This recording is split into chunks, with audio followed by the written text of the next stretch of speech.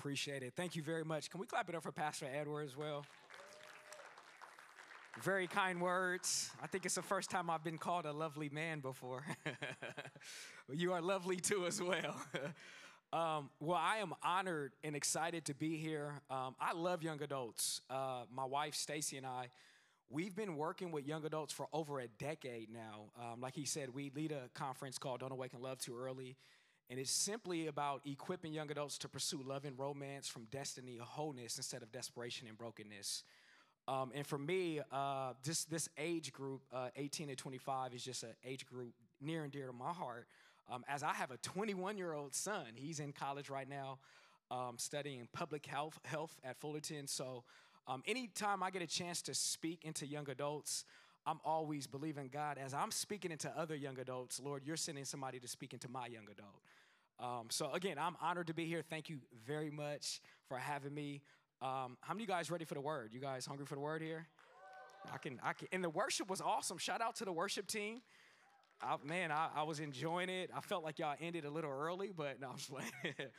But I thoroughly enjoyed it. Thank you so much. I can tell that this is a place that is hungry for the presence of God, and I can tell that you guys are well taught, and you guys love Jesus here. So I'm going to go ahead and open up with my introduction scripture. And before I share my sermon title, we're going to be opening up out of Proverbs 24, verses 3 through 4. Again, Proverbs 24, verses 3 through 4.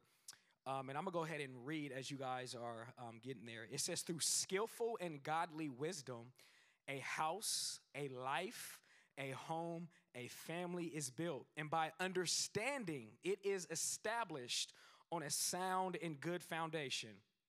And by knowledge, its rooms are filled with all precious and pleasant riches. I want to bring your attention back to through skillful and godly wisdom, a house, a life, a home, a family is built. And my subject title for today is Who You Build Your House With Matters.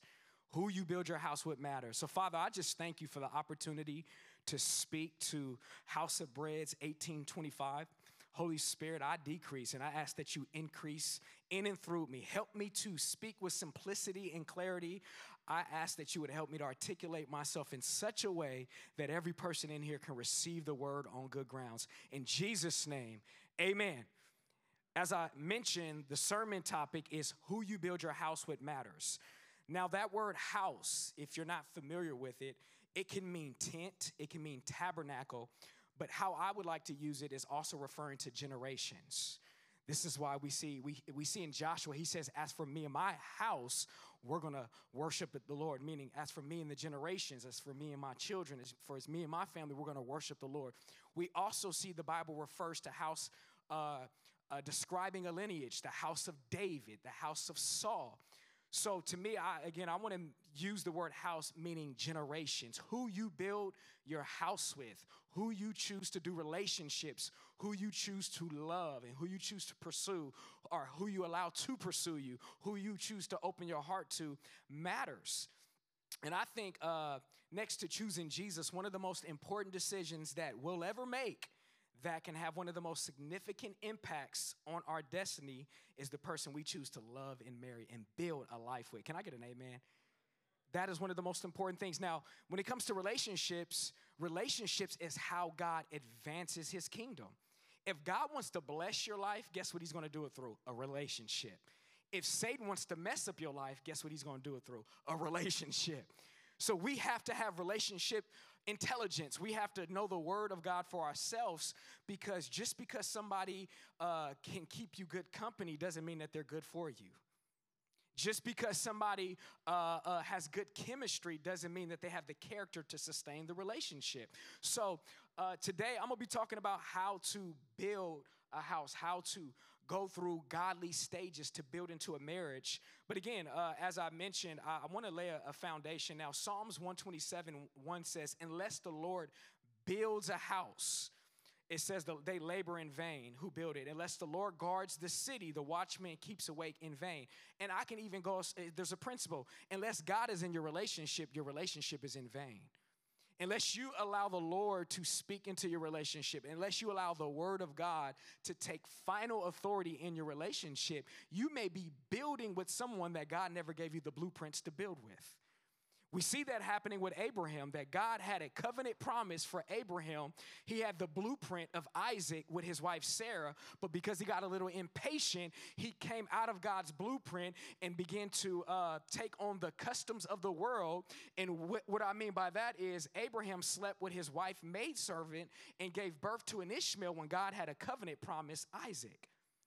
What do I mean by that? If you don't know the Lord, if you don't build the way God wants you to build, like Abraham, you will invite unnecessary warfare and drama in your life that God never wanted you to go through. How many knows Abraham has some drama? He has some baby mama drama after he messed with the wrong person. God had a covenant promise for him, and he had Ishmael. And Ishmael, that situation brought warfare in the home that God never wanted Abraham to go through. Now, when it comes to relationships, this is very important. Do you guys take notes in here? Is this a note take? Okay, I don't see people taking notes. I'm messing with y'all. I'm a copious note taker. I'll be taking all kind of notes. But when it comes to relationships, we build in stages and we arrive in phases. We build in the stage of friendship and we qualify that relationship and we arrive in the phase of boyfriend and girlfriend. We build in the stage of boyfriend and girlfriend, and we qualify that they're a good boyfriend or girlfriend. Then we arrive in the stage of fiance. Shout out to the couple right here who's gonna get married soon. When's the date? When's the Amen. A to the man. It's like me and my wife, we courted for about 12 months. I didn't need 2 years to know that I want to marry that woman. I was ready. And we consummated our marriage at our honeymoon. So, the engagement stage is a beautiful stage, but I was looking forward to the honeymoon stage as well. Amen. But we build in stages and we arrive in phases. What happens when you don't build as a friendship and you arrive on a boyfriend and girlfriend level, you may give more intimacy than you should have provided because you didn't establish commitment. Intimacy should never precede commitment. In other words, for every level of intimacy, you see, whether it's physical, spiritual, or emotional intimacy, there needs to be an established commitment.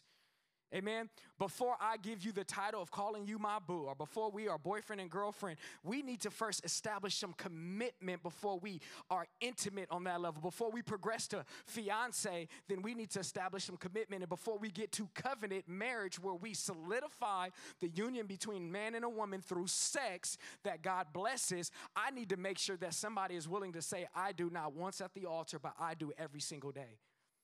Because when I say I do to my wife, Stacy, I didn't just say it at the altar 13 years ago. I say I do every single day. And we need to make sure that people have the capacity to say I do every day and not just at the altar. You know, one of the things that I love to do, one of my favorite things to do is officiate weddings and do pre-engagement counting. I love it. I love seeing two people together, but I also love breaking two people up who shouldn't be together either. And what I've learned is sometimes ladies, I'm going to pick on the guys as well, but ladies, I'm going to pick on you as well too. Sometimes the ladies think there is a magic wand or something magic that happens that if I can just get him to the altar and disregard all his character and all his poor behavior, but if I can just get this man to marry me, everything is going to go away once we get married. And there's nothing further from the truth. You're not marrying potential, you're marrying product. So if who he is not lined up to the character, the nature, and the consistency of God while you're dating, he's not going to be that if you get him to the altar and you marry him. Can somebody say amen? All right. I'm going to be picking on the guys too, so don't think I'm just picking on the ladies. So before we build with another person, the most important thing that we need to build with is the master builder, Jesus Christ. That I think there was a part of the song where it says, rain came and winds blew, but my house is built on you. The Bible says a wise man builds his house on the rock. A foolish man builds his house on the sand. Do you know why it is foolish to build your house on the sand? I'm sure you know it, but all sand is particles of rock, bits and pieces of rocks. So when you build a relationship on bits and pieces of the truth of God, but not on the full counsel of God, you are building your relationship on sand. But if you build your relationship on the full counsel of Jesus Christ, on the word of God, you let your love be defined by his word. You let your ways be described and consistent with his word. When you build a relationship like that, you're building it on the rock. But if you said, you know what, I want a godly man, but I'm willing to do this part of the word, but I'm not willing to do that part of the word. I'm willing to make him be a man of honor, but I'm not willing to check his character in these different areas. What happens is when you start being inconsistent in the truth that you stand on, you are building on a shaky foundation versus a solid foundation. Can I get an amen? Now, King Solomon, who arguably is, apart from Jesus, probably the most wisest king, and arguably wrote one of the most sexual and sensual books in the Bible, the Song of Solomon, he says something in which our conference, we got our theme from, Song of Solomon, chapter 8, verses 3 through 4, says, don't excite love, don't stir it up until the time is ripe and you're ready. Now, when he's saying don't stir up love, you have to understand the word love in the Bible has several different meanings. The love that he's talking about is not a storge love, which is a family love, which is the love that I have for my kids. It's not a philia. These are Greek words, a brotherly love that we have for one another. We're brothers and sisters in Christ. And it's not even the agape love, the unconditional love of God. When King Solomon says, don't stir up love until you're ready, what he is talking about is the erotic, romantic love. He's saying, don't stir up love until you're ready, because you know what I believe? You have to encounter agape before you awaken eros. You got to be bonded to non-romantic love so that way you can know what love is. Because when you've not been bonded to non-romantic love, non-sexual love, when you have not yet been bonded to people who love you on a non-romantic level, you might misdiagnose love. You might be taking perfectly good friendships, romanticizing them, and what you thought you needed in romance, really you just needed it in a good friend. Really you just needed it in a good pastor. Really you just needed it in community. Really you just needed it in a different tribe. But because you didn't have community, because you didn't heal from your mother or your father wounds, because you don't have a pastor or mentor to speak into your life, you reach for the most easiest love, which is eros. But really, you needed agape. Really, you needed storge. Really, you need philia. So now you keep reaching for eros, and you keep breaking your heart when God can't heal your heart when you keep giving it to the one that keeps breaking it. So I'm here to encourage you that before we pursue love on a romantic level, we need to encounter love, agape, and non-romantic love on a horizontal level or on a vertical level. So I need to have this vertical connection between me and God before I start having this horizontal connection. Amen?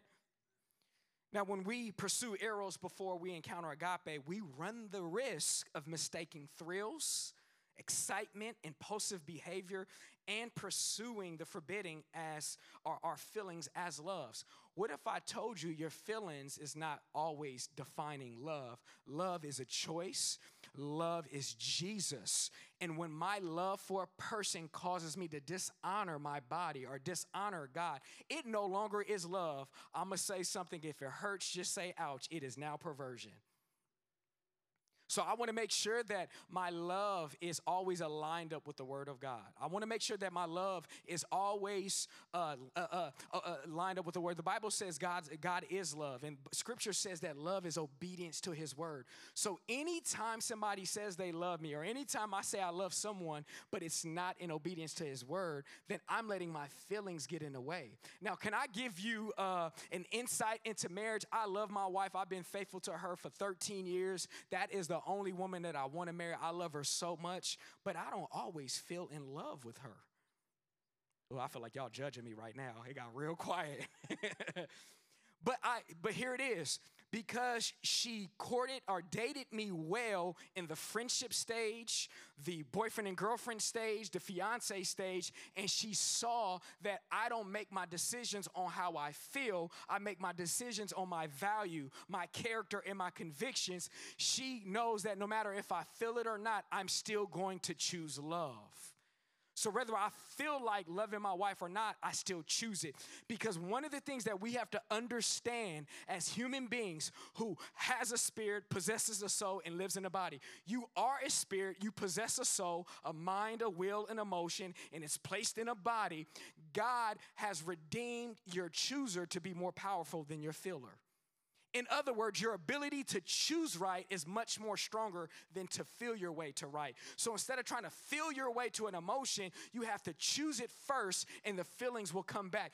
We see in the Garden of Gethsemane where Jesus was praying, God, not my will, but your will be done. And the Bible says it was like great drops of blood sweating from him. And what you see is in one garden, Adam and Eve, who gave up their willpower to by hearkening to the enemy's voice, Jesus is now redeeming humanity's willpower back to surrendering to God's voice. And if Jesus was able to resist the temptation of his feelings to honor and obey Jesus, or obey God, then we have that same nature in us. Somebody says choose love. Somebody say choose love. So you don't have to feel your way. Now, the feelings are important. Amen. I need to feel some feelings too. But what I'm saying is feelings are not the tail, because feelings are like weather. They change. The feelings change. But we have to know that when they change, I can align these feelings up and see if these feelings that I'm feeling, does it line up with the word of God? If it doesn't, then I'm going to choose the right way to love. Somebody say amen. So before romance, God did give us something. Before romance, God gave us something. This is super important because you might be ready for romance. But my question to you is, do you have these three things before we talk about romance? How many people in here want to know that? But before romance, God gave us something. All right, come back next week. So before romance, God gave us three things. Number one, the Bible says that God made man in his image and in his likeness. Image, that means resemblance and character. Before God brought Adam to Eve, or before Eve was presented to Adam, there was an image that God gave humanity. And this is a principle for all of us. If you want to know God's original intent for humanity, you always read the first couple of chapters of Genesis. We see God's original intent before sin came in and messed things up. So God gave humanity his image, his likeness, his resemblance. So before romance, you need to make sure that you resemble the image of God. Meaning, I'm not trying to create God in my own image. I'm allowing myself to develop into the image in which he created me to be in. The second thing we see that God gave humanity, once he said, let us create man in our image, he put humanity in the garden. In other words, he gave him his presence. See, before romance, God gave man his presence, because can I bust somebody's bubble in here? No one person can be everything to you. Now, Stacy is my everything, but she can't be everything to me, amen? She's human, she's flawed. I am her everything, but I can't be everything to her. So I put healthy amounts of pressure and weight on the relationship because I have an access to God. I have an access to the presence of patience. I have the access to loving kindness. I have access to all the virtues and characteristics of God. So if I'm not getting what I need over here, I don't have to look outside of my relationship. I don't have to look outside of my marriage. I don't have to look outside of what God's provided for me, because I have image and now I know how to access God's presence. I know how to get what I need in his presence and not in somebody else's presence. Image and presence. And the last thing that God gave humanity before he introduced romance to humanity. Again, King Solomon said, don't awaken love until you're ready. He gave purpose. He gave humanity image, put them in the garden, which is his presence, and he told them to dress and to keep the garden. That was purpose. Fellas, how are you going to lead a lady when you don't even know your purpose? See, when purpose is not known, abuse is inevitable. If you don't know your purpose and why God created you, and you don't know the vision, and you don't have values, and you don't have convictions for your own life, how is God really ready to bring his daughter to you so you can lead her? Where are you going to lead her if you don't know where you're going? I've seen marriages suffer depression because that man never found his purpose. He had a lid in his life, and although he got this ambitious woman who was full of vision, she was resourceful, but because this man never knew his purpose, because this man never knew what God called him to do, he was a governor, he was a limitation to the marriage, and the marriage suffers, our marriages suffer. But when a man knows who he is in Christ, when a man knows his purpose, when a man has vision, he is following Christ. And as he's following Christ, he's allowing his wife to grow and develop together because he knows where he's going. So there's a path for his wife to follow. And in that path of her following, she's also being nurtured. She's also being cultivated. She's also being filled up in the things of God. So ladies, if that man don't know his purpose, if he don't know what he's called to be, if he's still trying to figure it out, then you need to leave him alone. I don't care how many six-packs he got. I don't care how good-looking he is. I don't care how fly he is, because at some point, you're going to need more than just physical attraction. You're going to need more than just not feeling alone. And sometimes God may have you in a season of being alone so that he can introduce you to the Paracletus, the Holy Spirit, the Comforter, to show you that you are never alone. He will never leave you nor forsake you. You know, when I was in my season of being alone before I met Stacy, I had a very promiscuous past. Lost my virginity 7th, 8th grade. I was a teenage dad by the time I was 16 years old. And I made a lot of bad decisions, which led me to being incarcerated. I got out, went back to Bible college, so forth and so on. Here I am at 23, 24 years old, making a lot of bad decisions, and I realized God was asking for me. And I told the Lord, God, I'm going to give you my sexuality. I'm going to give you my body. I'm going to give you my mind. The next woman that I'm going to be with is going to be my wife. I didn't know that was a radical prayer that meant that I was going to be by myself for 3 years. But in those 3 years that I was by myself, in those 3 years that I was alone, God was showing me that I was never alone. In those 3 years, he was breaking soul ties. He was breaking things off of me to where if I smelt a certain perfume, if I watched a certain movie, I was tempted to go back to an unhealthy relationship.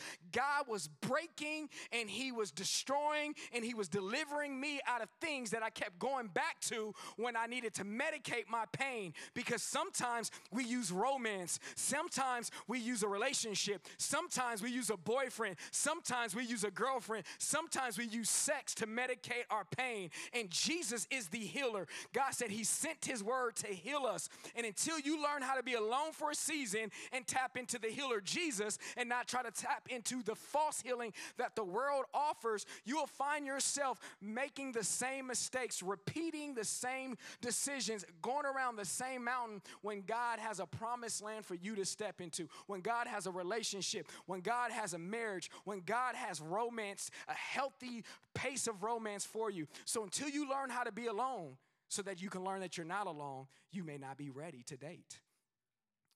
I asked myself this question: how do I know when I'm ready to date? I used to ask myself that, and the Holy Spirit told me, when you don't need to. I was like, oh gosh. Because need implies that there's something lacking in your life.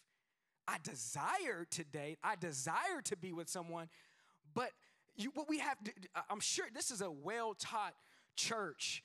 Marriage is not taken into eternity. Just think about that. We bring our own identity. We bring who we are into eternity. And God gave us marriage. He gave us this gift of relationships because he wanted us to procreate. He wanted us to have a companion. He wanted us to enjoy the gift of sex and to populate and bring dominion into this world. However, just because I'm not in a relationship doesn't mean I'm incomplete. Singleness is not an anomaly that needs to be figured out. It's a gift to be discovered. Oh, Jesus. Singleness is not an anomaly that needs to be fixed. It's not a Rubik's Cube. Man, maybe you need to just change your hair a little bit. Maybe you need to lose some weight. Maybe you need to figure this out. Maybe your breath stank. Maybe you need to try a different toothpaste. It's not a Rubik's Cube to figure out. Singleness is the gift to discover who you are in Christ so that God can present you healthy, whole, single, separate, unique to another healthy and whole person. Because if you take a single person that's healthy and whole, who know who they they are in Jesus, and you take another single person that's healthy and whole, and they know who they are in Jesus, they're going to have a healthy and whole marriage. And if they have a healthy and whole marriage, they're going to have healthy and whole kids. And if they're going to have healthy and whole kids, those kids go into society, and now society becomes more healthy and whole. But if you take a trifling single who don't know who they are and marry another trifling person, their kids going to be trifling. I was going to let y'all say it. So this is why we have to get to know Jesus first. One of the best things that could have ever happened to me, again, is being alone for a season so God can show me how to get my needs met from God, from the Holy Spirit. Amen?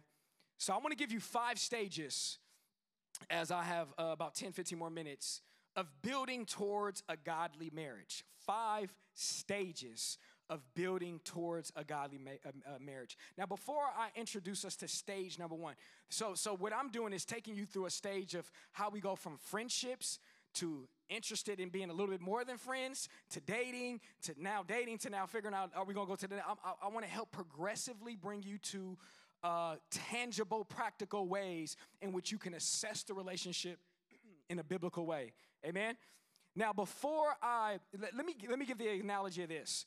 Me and my wife, over the last couple of years, we got into real estate. We bought a couple houses, and one of the houses that we bought recently, we went to go look at the model homes first. And before we made an investment of time, before we made an investment of energy, before we made an investment of resources, I needed to make sure I was attracted to the home before I made an investment. I'm not going to be so spiritual and tell you. See, my mom used to say stuff like this. It don't matter if they're attracted. If you're attracted to them, you can learn to love them. Satan is a liar.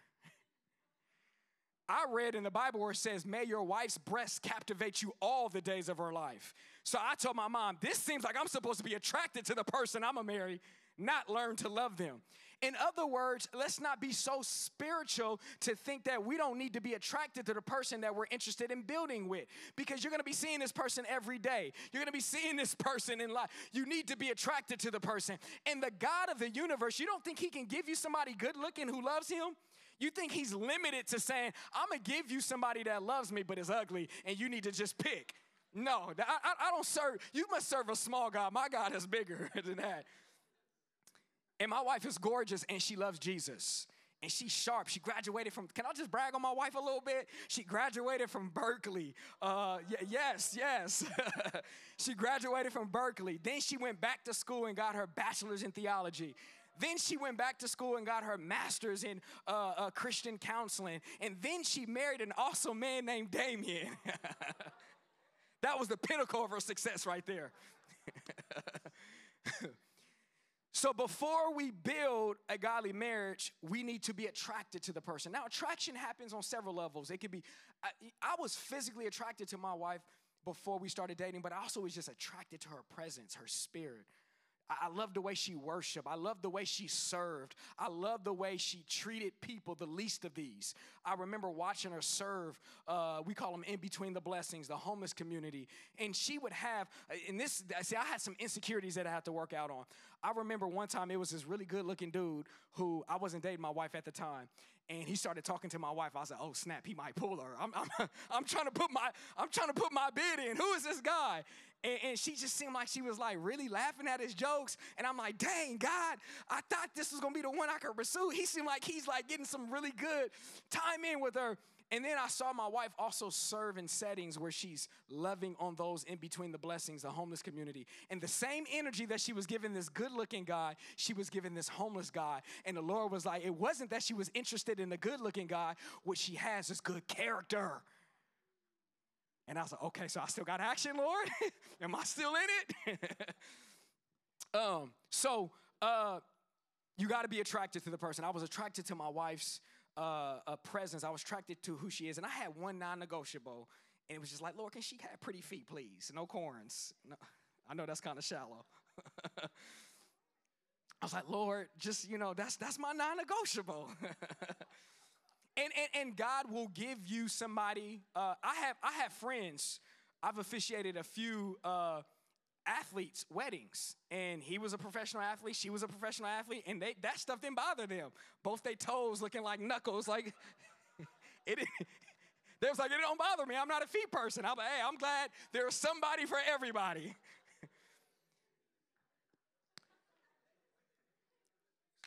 So y'all didn't know y'all was going to come to church and laugh a little bit. So the first stage, once you realize that there's a level of attraction, whether there's physical, emotional, or spiritual attraction, is the first stage of building towards a godly marriage. It has to be a spiritual connection. God is not against interracial dating. He's against interfaith dating. Oh, somebody needs to hear that again. See, I come from a blended home. I'm half Italian and I'm half black. My mother is full black and my father was full Italian.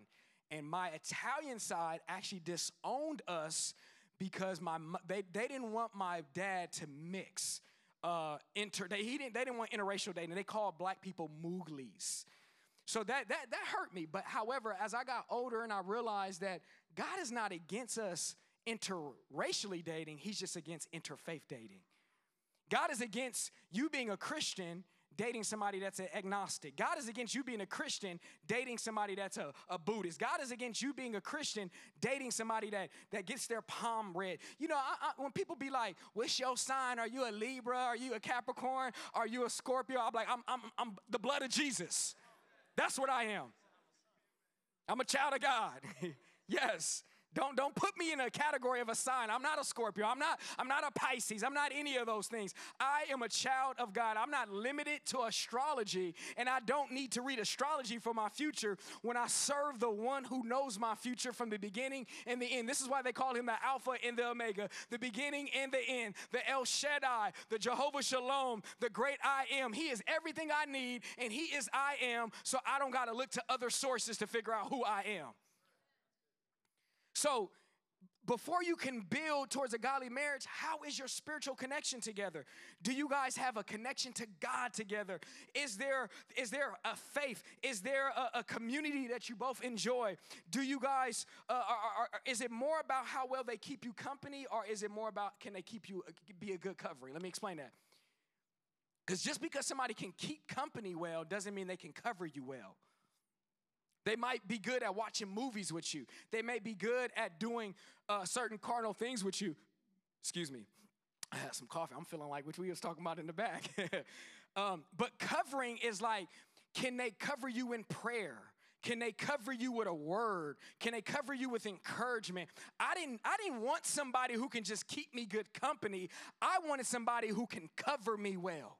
There has to be a spiritual connection. I needed to know that Stacy loved Jesus more than she loved me. That's the most important thing. Do they love God more than they love you? Because if they love God more than they love you, they're going to always love you well. They're going to always love you well. I'm going to be a little bit, no, I'm not going to say that. I'm good. I learned as I got older. You know, you don't need to say everything. But what I do want to communicate and just really reiterate is when you find a man or you find a woman who loves God more than they love you, they're going to love you well. They're going to love you well. So that needs to be there. There needs to be a spiritual connection. Now, we got to understand this, why the spiritual connection is important, because the Bible says God is love. And love is not a temporal concept that derives its origin from man. Love is an eternal quality that originates with God. I'm going to say that again. Love is not a temporal concept that derives its origin from man. Love is an eternal quality that originates with God. The reason why I needed to make sure me and Stacy agreed on spiritual things, actually, do you believe in tithing? Do you believe in a community? Do you believe in having a woman of a God that you submit to? And she was like, do you believe in having a man of God that you submit to? When me and Stacy were just in the friend stage, she had a mentor, I had a mentor. She had a small group she went to, I had a small group we went to. We had a church we love serving. There was a lot of connection around faith and spiritual things, because this is important, because we needed to make sure that our definition of love was deriving from the same source. Because if you think love is defined this way, if you think love is absolute and you don't think God's word is absolute, or vice versa, if you think love is defined by certain things and it's not defined by the word of God, we're not going to be able to build past that. Amen? And I like this passage of scripture. Proverbs 27:20 says this: Hell and destruction are never satisfied, so the desires of man. In other words, the desires of man is the heart of man. So where scripture says hell and destruction are never satisfied, so are the hearts of man.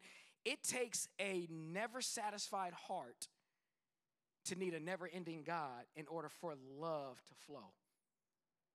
It takes a never satisfied heart. It's a perfect match. A never satisfied heart connected to a never-ending God. And if we can both agree that our hearts are always wanting, it's always desiring, and we can feel it with the Lord, then we can learn how to be content with what God has given us. Now, I'm a very ambitious person, and I have vision, I have drive, and one of the things that I had to learn is the tension between being content and still contending. Oh, Jesus. There is a difference. Like, even in your single season, you got to learn how to be content in your singleness, but contend to be married one day. You got to learn how to be content in what God provided for you, but still contend for what he still has for you. And the only way you can do this is called House of Bread, right? The only way you could do this is spend time with God so he can give you your daily bread. This is why God told the children of Israel, don't store up manna for tomorrow because it's going to spoil. Store up enough manna for today. In other words, God is saying, I don't want you to live off tomorrow, yesterday's word. I want you to live daily with me. So, spiritual. The next thing, somebody say soul. So we need a spiritual connection. We're still at the friend stage, right? Once we realize that, man, we could do God together. And once you observe, once you watch, once you interact, once you just let time reveal certain things, now you want to see if there's a soul connection. What do I mean by that? I mentioned earlier that mind, will, and emotion and personality. That's what your soul is. It's your mind, it's your will, and it's your emotion and your personality. The soul means that you collect on levels of, you connect on levels of interest, intellect, and similarities. So me and Stacy just didn't do God well. We had similar intellectual things that we were compatible in. We like certain things that our life can gel well with. We both enjoyed each other's personality, right? Like there's some people who they're a believer and they love Jesus, but I really don't like their personality. But because they love Jesus, I'm going to give them a chance. You're going to realize that they're going to start making you not like Jesus. But you got to find compatibility on an emotional level. You got to find compatibility on an intellectual level. I knew that I needed my mind stimulated. I needed a smart woman. I needed a woman that can talk politics. I needed a woman that could talk about sports. I needed a woman that can go Bible study with me. I needed somebody that knew how to talk about investments. That was how I was wired, and God gave me somebody that loved him more but has similar interests, and that means that there is a soul connection. So there's a spiritual connection and there's a soul connection. Now the spiritual connection, you're friends. The soul connection is I'm friends, but now I'm interested in you. Once I realized, okay, we got a lot in common. I'm beyond just seeing you as my sister in Christ. I want to date you now. So we go past the soul level. And this level is very important because at this level, the human soul hungers for attachment. So if you are not bonded to love and you find somebody that is a potential for love, you have to make sure that you don't quickly form a relationship, because quickly formed relationships are often short-lived. What you compromise to get, you'll eventually lose. Oftentimes, there is a person that loves the Lord, kind of figuring out if there's some similar characteristics and compatibility, and we rush into this stage. Only to realize that we rushed into this stage because we were struggling with loneliness. We were struggling with sexual frustration. We were struggling with eagerness. We were struggling with emotional neediness. So we expedited this person because we thought they were our soulmate. A term that is not biblical, soulmate. You know what I realized? They can't be your soulmate if they never died for your soul. Jesus is my soulmate. I give my heart to Jesus, and Jesus introduced me to someone else that died. He died for their soul, Stacy. And then he says that you know that I'm your soulmate. You know that I'm your soulmate, and therefore I'm going to bring the two together to become one in this process. So it's very, very important that we don't pick up words that are not biblical. Soulmate. That word soulmate also originates from, I think it's Egyptian Greek mythology with one original soul, but were split into supposedly for doing something offensive to the gods. after which the newly separated humans forever wander the earth in search for their long-lost soulmate. You are not incomplete. Stacy doesn't complete me at all. I was complete in Jesus. I don't complete her at all. She is complete in Jesus, but what she does do is compliment me well. You're not looking for completeness. You're looking for compliment. Does she compliment you? Does he compliment you? Amen? So the next stage after you got the spiritual and soul is now, as I'm wrapping it up, can I get some keys? Keys, yep. Cool. That's when you get the keys, that's when you know the pastor is ending, when the music is playing. So I'm letting you go. I got a soft landing coming. The next stage is character. What we have to understand about dating is simply setting aside recreational time to get to know someone's character, to discern if they have the potential to be a life partner. See, as a Christian, we don't date for fun. We date with the intentions of marriage.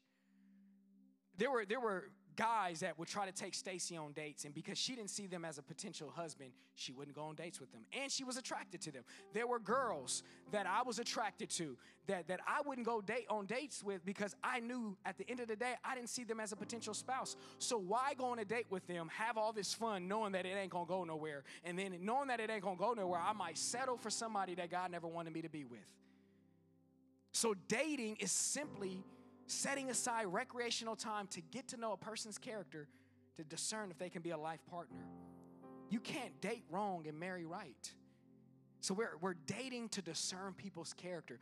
That's why if you're in a relationship and it's fresh and it's new, it's you want to see how they are in community. You want to see how they are in their family environment. You want to go on dates where you can see not the version of them that they're showing, but their most authentic, transparent version.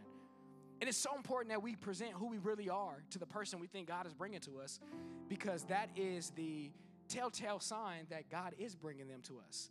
One of the hardest things to do was sit up here and tell my wife all of my issues, all of my struggles, all of my bad decisions, and kind of like, she gonna leave me? But I had to trust that if God brought this woman who is not just compatible, but suitable. See, the world looks for compatibility, but God is bringing somebody that's suitable. Suitable means they are tailor fit for your purpose and your destiny. They complement the plan and purpose that God has for your life. And after sharing some really hard things, she didn't flinch. She was like, I'm not intimidated about that. In fact, I see the man that God has called you to be. And the same thing with her. I wasn't intimidated with her past. I wasn't intimidated with some of her bad decisions. In fact, I felt God had called me to be a tangible presence to show the love of God towards her. That God wanted to use me as a vessel, as I lay down my life for my wife, as Christ laid down his life for his church. That in the dying to myself, there was going to be healing that God can bring to my wife, which eventually is now presented back to me, which is eventually presented back to the world.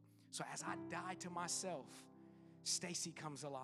And when she comes alive, I come alive. And when I come alive, our marriage comes alive. And when our marriage comes alive, our kids come alive. One of the things that our kids love to do, they always say, ew, they love seeing us be affectionate towards one another. Because they see the security, they see the safety of mommy and dad being affectionate. And one of the things that I learned, that I didn't really get this when growing up, but men in here, we need to be able to see women beyond just mothers and sisters. We need to see them as partners, and we need to see them as lovers as well. See, I grew up in a home where my mother was 8 years older than my dad. Ooh, dang. So she kind of like was mama to my dad still, sister to my dad. So I always saw women in the role as mama or sister. And then when Stacy came into my life, she became companion, partner, and lover. And now I'm introducing to my sons that women are more than just mama and sister. They are partners and lovers. This is how God wants us to show our men that women are a gift. They're not subservient to us. My wife doesn't submit to me because I'm the man. In fact, anytime you have to say you are the man to get a woman to submit, you have poor leadership. I don't ever have to say, Stacy, I'm the man. Shut up, girl. I die to myself. I sacrifice. And the sacrifice, the dying of myself makes me qualified for her to want to follow me. Before you talk about who you are in the relationship with your title, ask yourself, have you died to yourself? Because the title of husband, the title of father, the title of leader means that you are a servant in those areas. And the last two things is core values. As we discerned each other's character, we also started to realize we had the same core values. That she felt called to be a pastor. I felt called to be a pastor. Sometimes people feel called to live in Sacramento, and another person feels called to be a missionary. You might have all three stages. You might have good spiritual connection, good soul connection, good character. But if your life is going in different directions, you don't want to make a permanent decision in a layover relationships. In other words, if I have a destination and I'm traveling out of Sacramento to Canada, and then Stacy or another woman has a destination traveling out of Sacramento to another place, and we have a layover. And you ever had a layover in an airport? What I'm trying to say is you don't want to make a permanent decision in a layover relationship. Meaning God was trying to introduce to you that there are a good man, there is a good woman, and you keep it in the friend stage, but your lives are going in two different directions, and it's not meaning that I need to make this a permanent relationship. God was trying to show me that there are good men, there are good women out there. And the last thing that we need is destiny. Do you share rhythm? Are your lives growing in the same direction? We were never supposed to build a long-term relationship again in layover moments. Stand to your feet. I've already taken enough time. I want to just pray over you. I just want to keep it brief and simple. I want to pray the wisdom of God over you. One of the things that I've learned in my journey, going on 13 years of marriage, leading young adults and helping have conversations, and what we've talked about, passion needs parameters. Romance needs responsibility. Intimacy should be met with commitment, and sex was made for covenant. And I want to make sure and pray that God gives you the wisdom to set the boundaries. I could have went a little bit deeper in a lot of these different areas, but I believe the Holy Spirit said what he needed to say to you guys. So, Father,